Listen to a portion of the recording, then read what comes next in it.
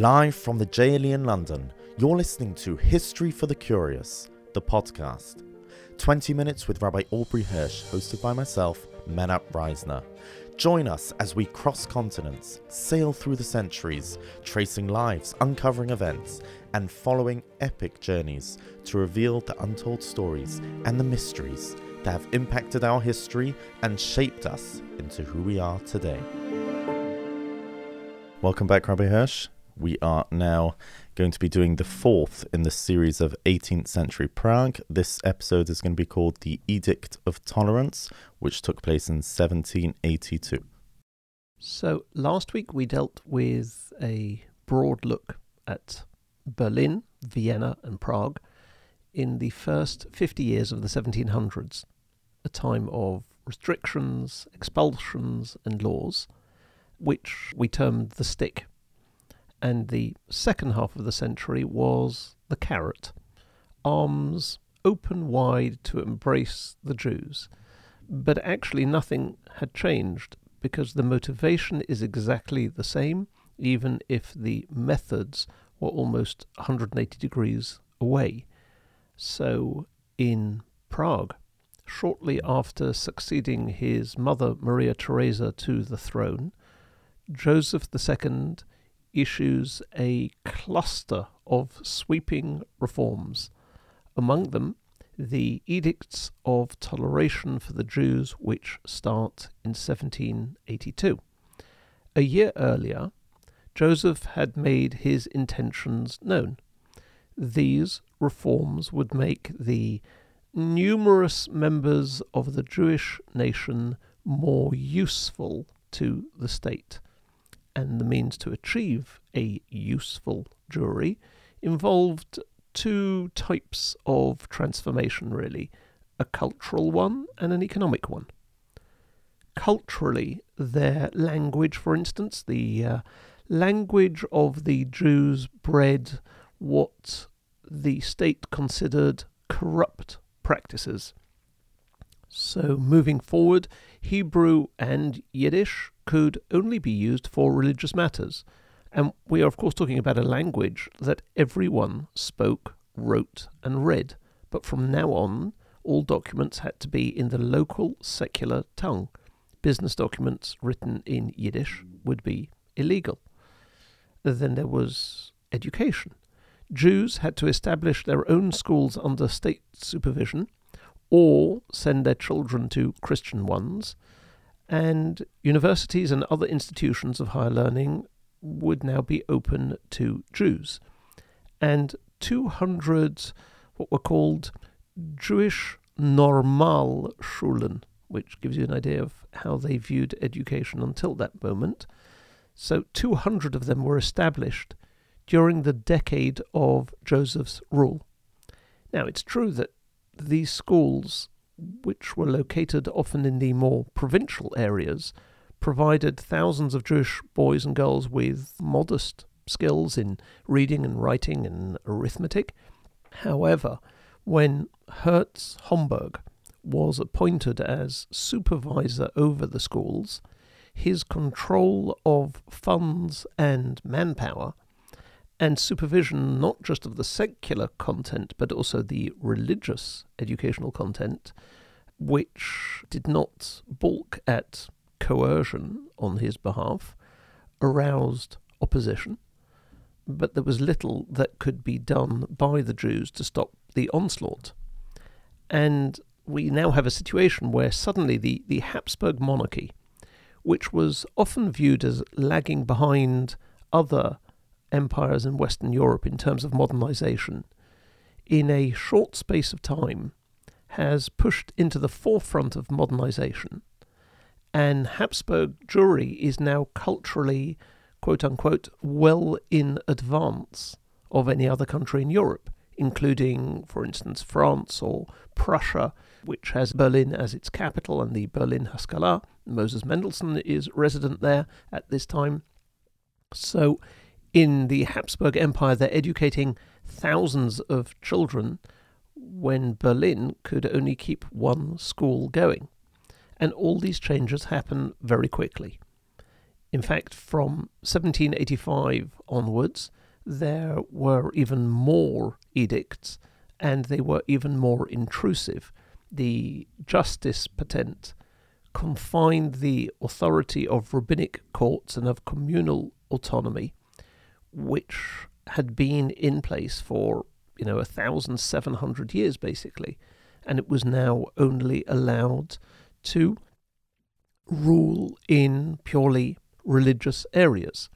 Then there was the Marriage Patent in 1786, which affected Jewish laws such as divorce, because you now had to have a secular divorce. And once again, this is unheard of in Judaism until this moment in time, not just over the past 1700 years, but ever. There was never such a thing in all of the history of Judaism. We think about secular divorce, about a bill of divorce, as being quite normal. But in the almost 3,500 years of halacha, secular divorce is less than 250 years old. Wow. And then there is a forced waiting period of 48 hours before the dead may be buried, which the Noda B'Yehuda will come out strongly against, but which is unfortunately backed by Moses Mendelssohn. And the battle lines were drawn, therefore, not only between Judaism and the government, but between Reform and Orthodoxy. And this school certification now becomes a sword over their heads, because it becomes a requirement, a prerequisite almost, for any number of matters, for a job, for travel. Almost like the vaccine certificate of today. Yes, similar, but much more onerous. And there was the decree to adopt personal and family names, German ones. So did we see in that time of history many Jewish names becoming more secularized? Well, they had to take on German names. They could no longer use their own existing names. Wow. And there was no improvement at all for the Jews in all of this? So that would, I guess, be taking it too far. That would be unfair almost, because there was greater acceptance by secular society. But as a result, you start sounding like them, looking like them, and because you can hold your own in conversation, it's attractive in many ways, but it's forced. And this is all just the cultural side. In other words, coerce the Jews to abandon their old ways. But equally damaging were the emperor's regulations of Jewish economic activities. Yes, invite the Jews into various types of trade, but as long as we exclude them from others, generally the ones that they are currently successful in. Because you have to remember, this has got nothing to do with helping the Jews. This is all about making them useful to society at large. Their wishes are an irrelevance, and therefore excluding Jews from leasing various monopolies, such as the inns, was the object of a string of ordinances between 1784 and 1787. And had they been carried through in total as Joseph II envisaged, it would have ruined up to 1/3 of Galician Jewry, who were engaged in leasing of one sort or another.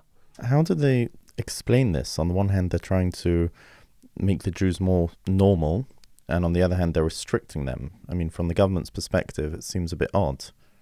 What they are doing is allowing the Jews to enter society, but on non-Jewish terms.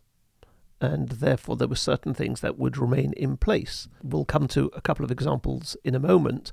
But essentially, economic transformation was there to remove existing constraints, expand the range of livelihood, but it was in order to channel Jews away from their deceitful trades. And therefore, yes, there was limited relief given to them. For instance, they no longer had to pay the degrading body tax when they entered a city, or display the discriminatory signs that we mentioned last time, such as the yellow bands or the beards. But the main purpose of the new laws, as the emperor himself stated clearly, was not to increase the number of Jews in the realm, but rather through enlightenment render the Jews no longer harmful to society. And in time they would either become good Christians or would improve at least their moral character and become useful citizens, which is why you see one clear example of the discrimination.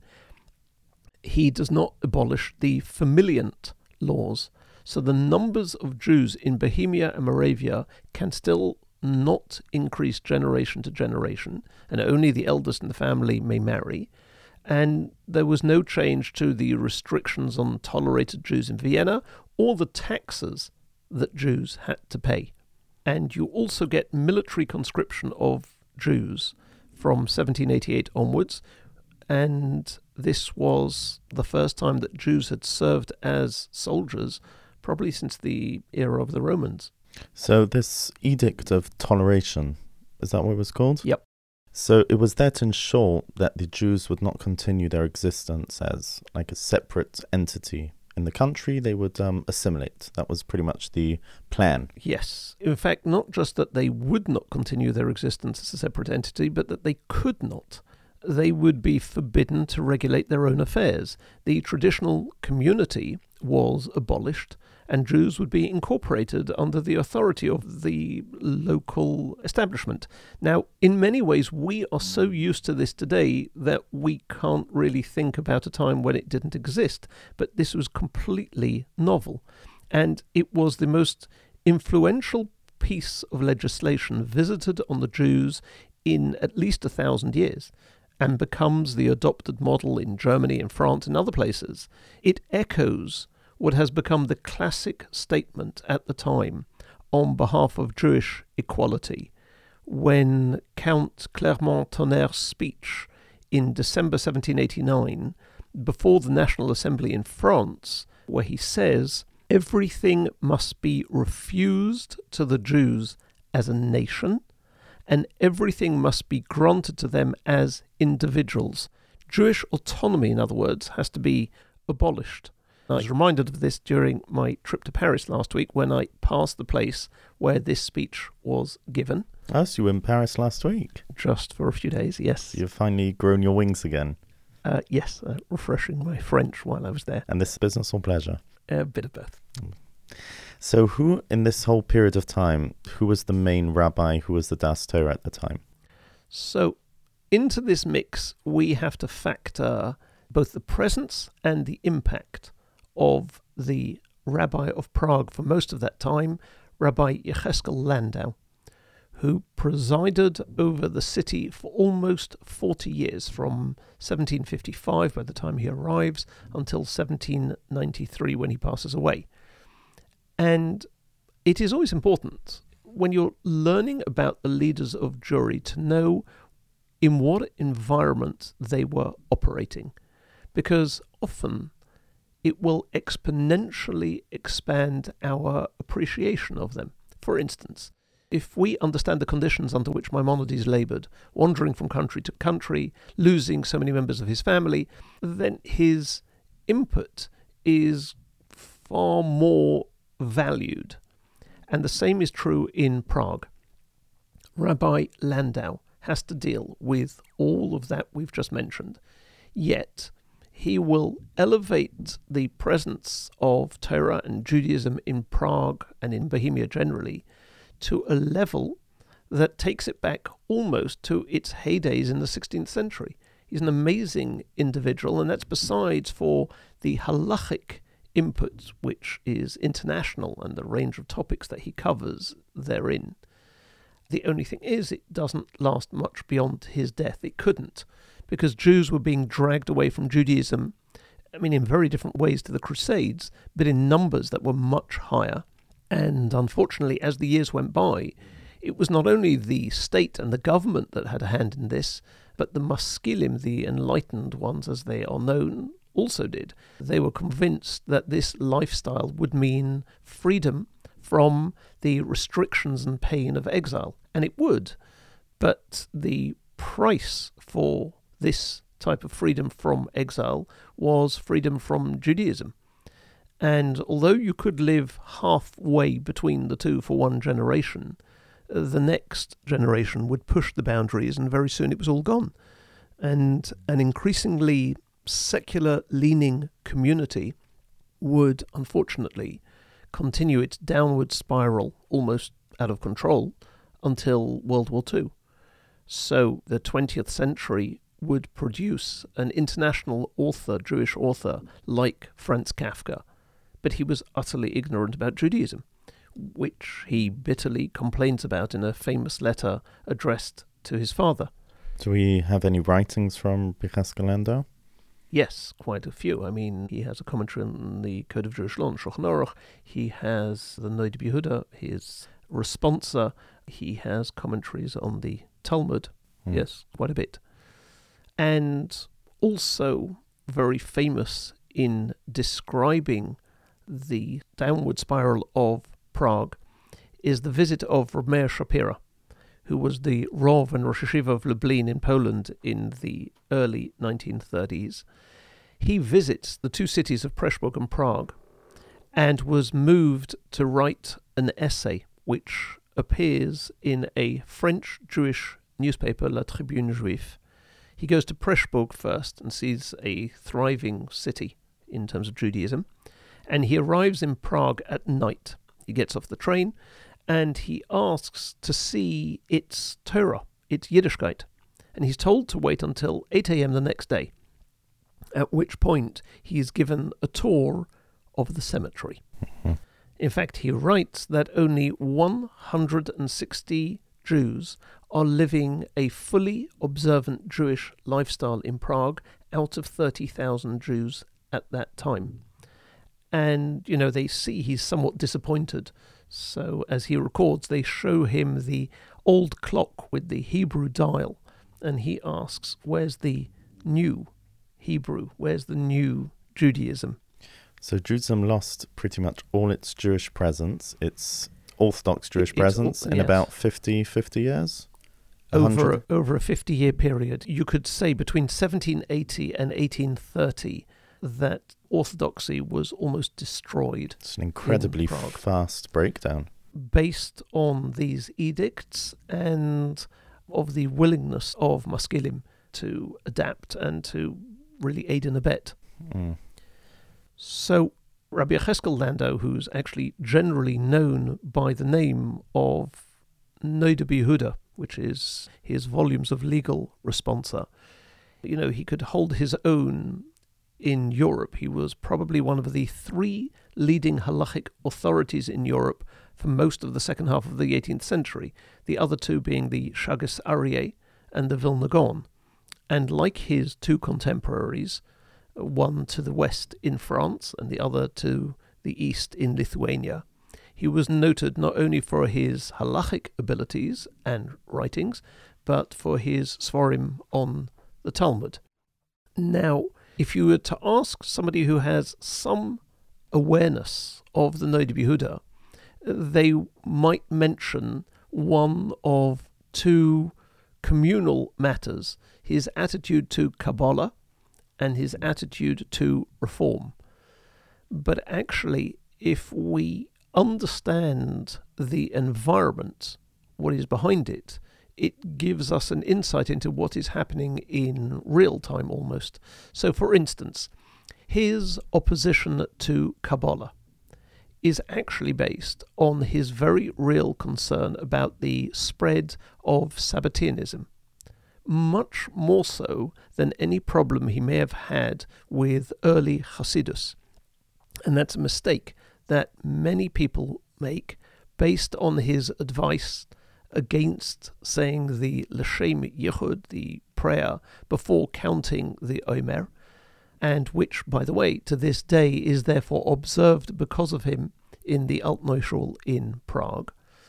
But we find, if you look through his droshes, his speeches in Prague, which were only circulated in Prague, he was far more open about Kabbalah.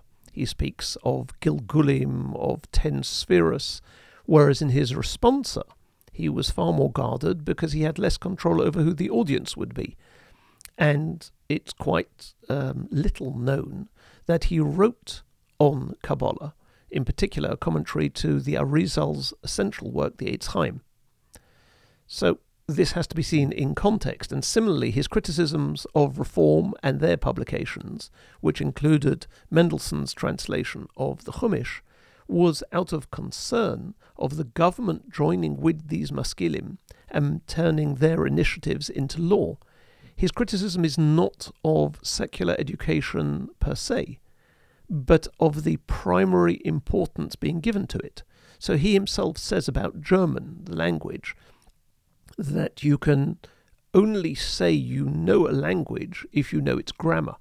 And he actually defended the new schools which the government opened, but his concerns about Jews assimilating into society run throughout his speeches.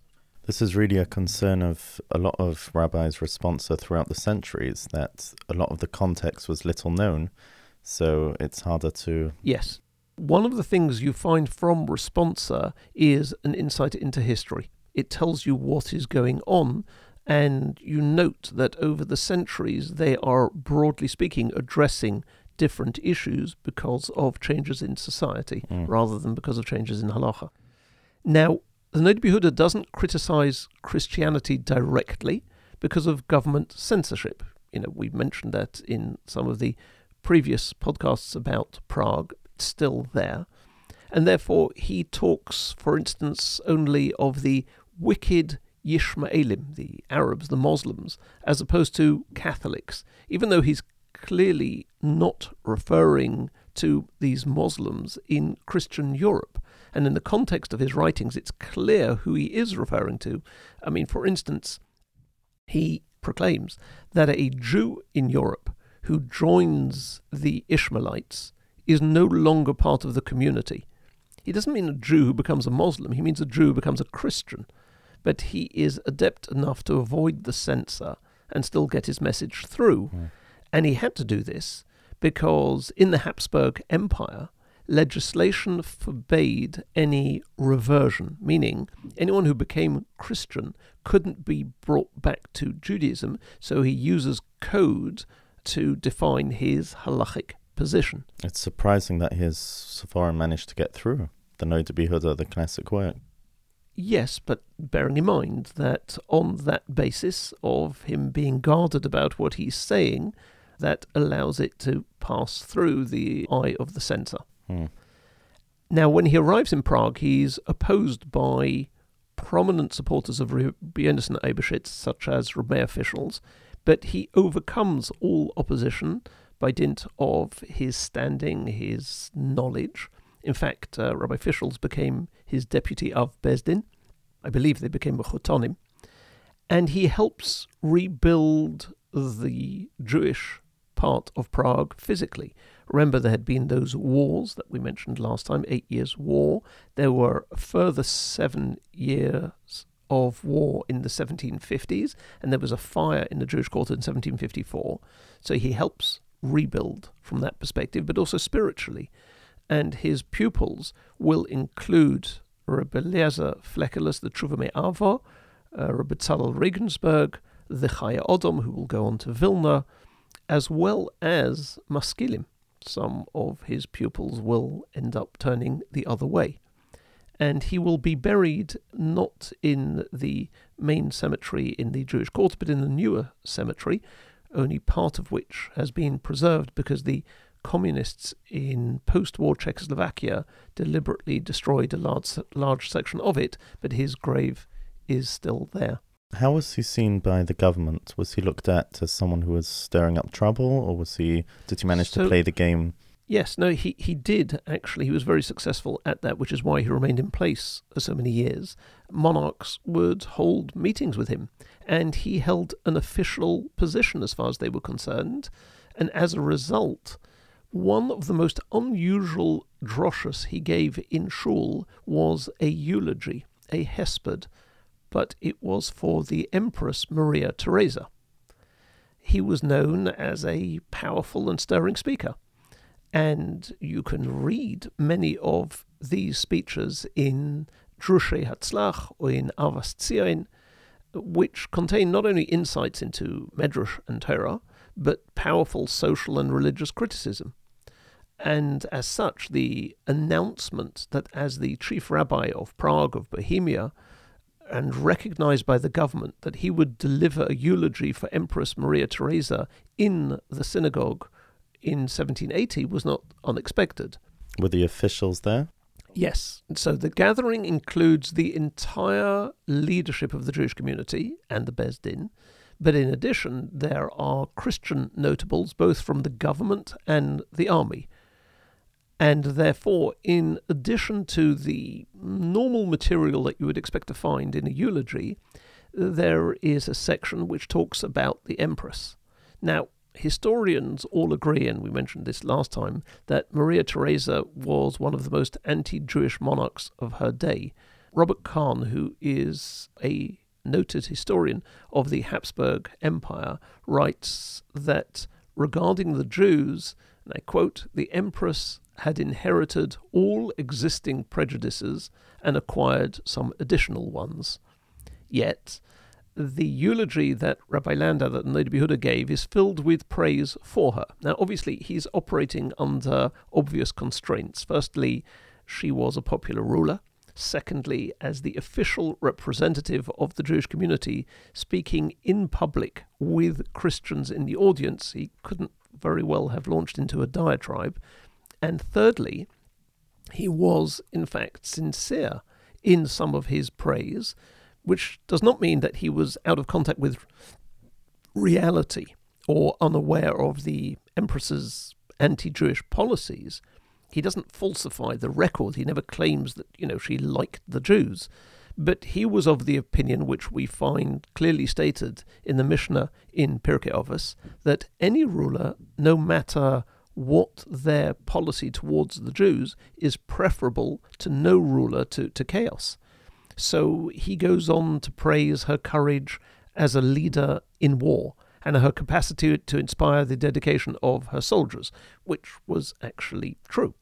Of course, he couldn't entirely ignore the question of the Empress's attitude towards the Jews, especially since his listeners remembered how he treated the issues of taxation imposed by the Habsburgs on the Jews, which he had mentioned in earlier speeches.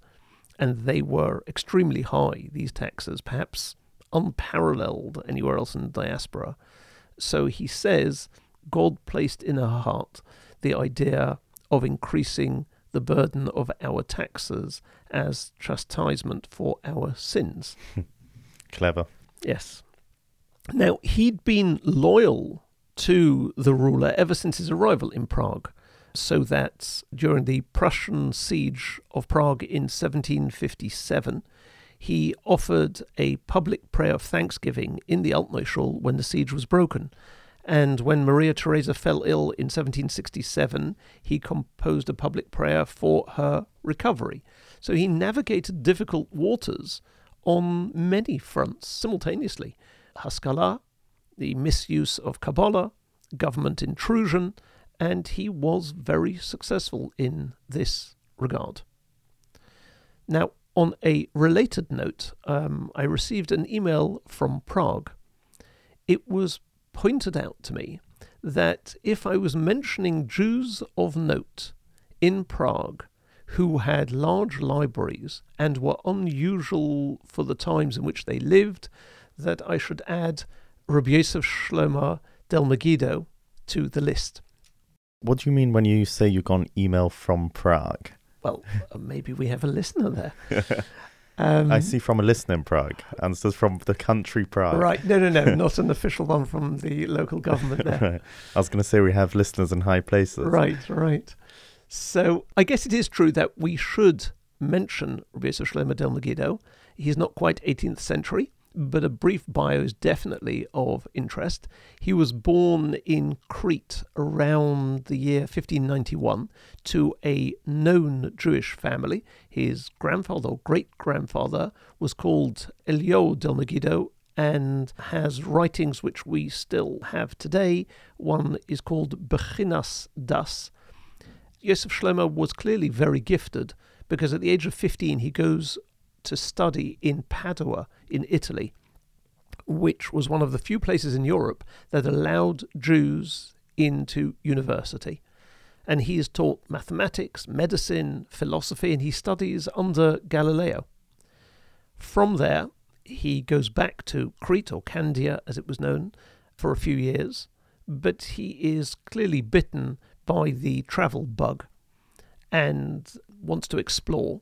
So he goes to Egypt, where he teaches, and is there for a few years. He goes from there to Constantinople in Turkey, from there to Poland, then to Lithuania, and he was a Maggid, a preacher, in Vilna, as well as a physician to the local non-Jewish ruler, Prince Radziwill. He was clearly a man of unusual talents and aspirations, and at this stage he was also initiated into Kabbalah, which he was initially opposed to, perhaps due to the writings of his ancestor.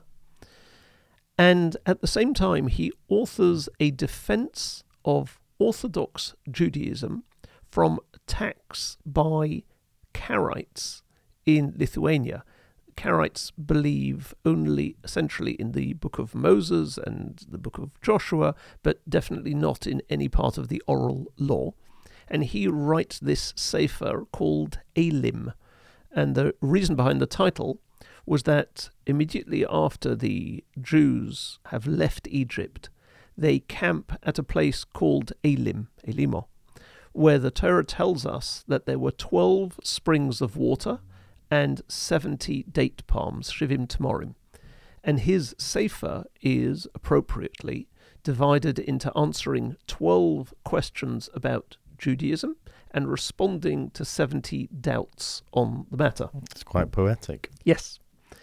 And the wanderlust was not over for him yet. He's gone halfway round the world. He now goes to Germany, to Hamburg. Sounds like he's an ancestor of yours.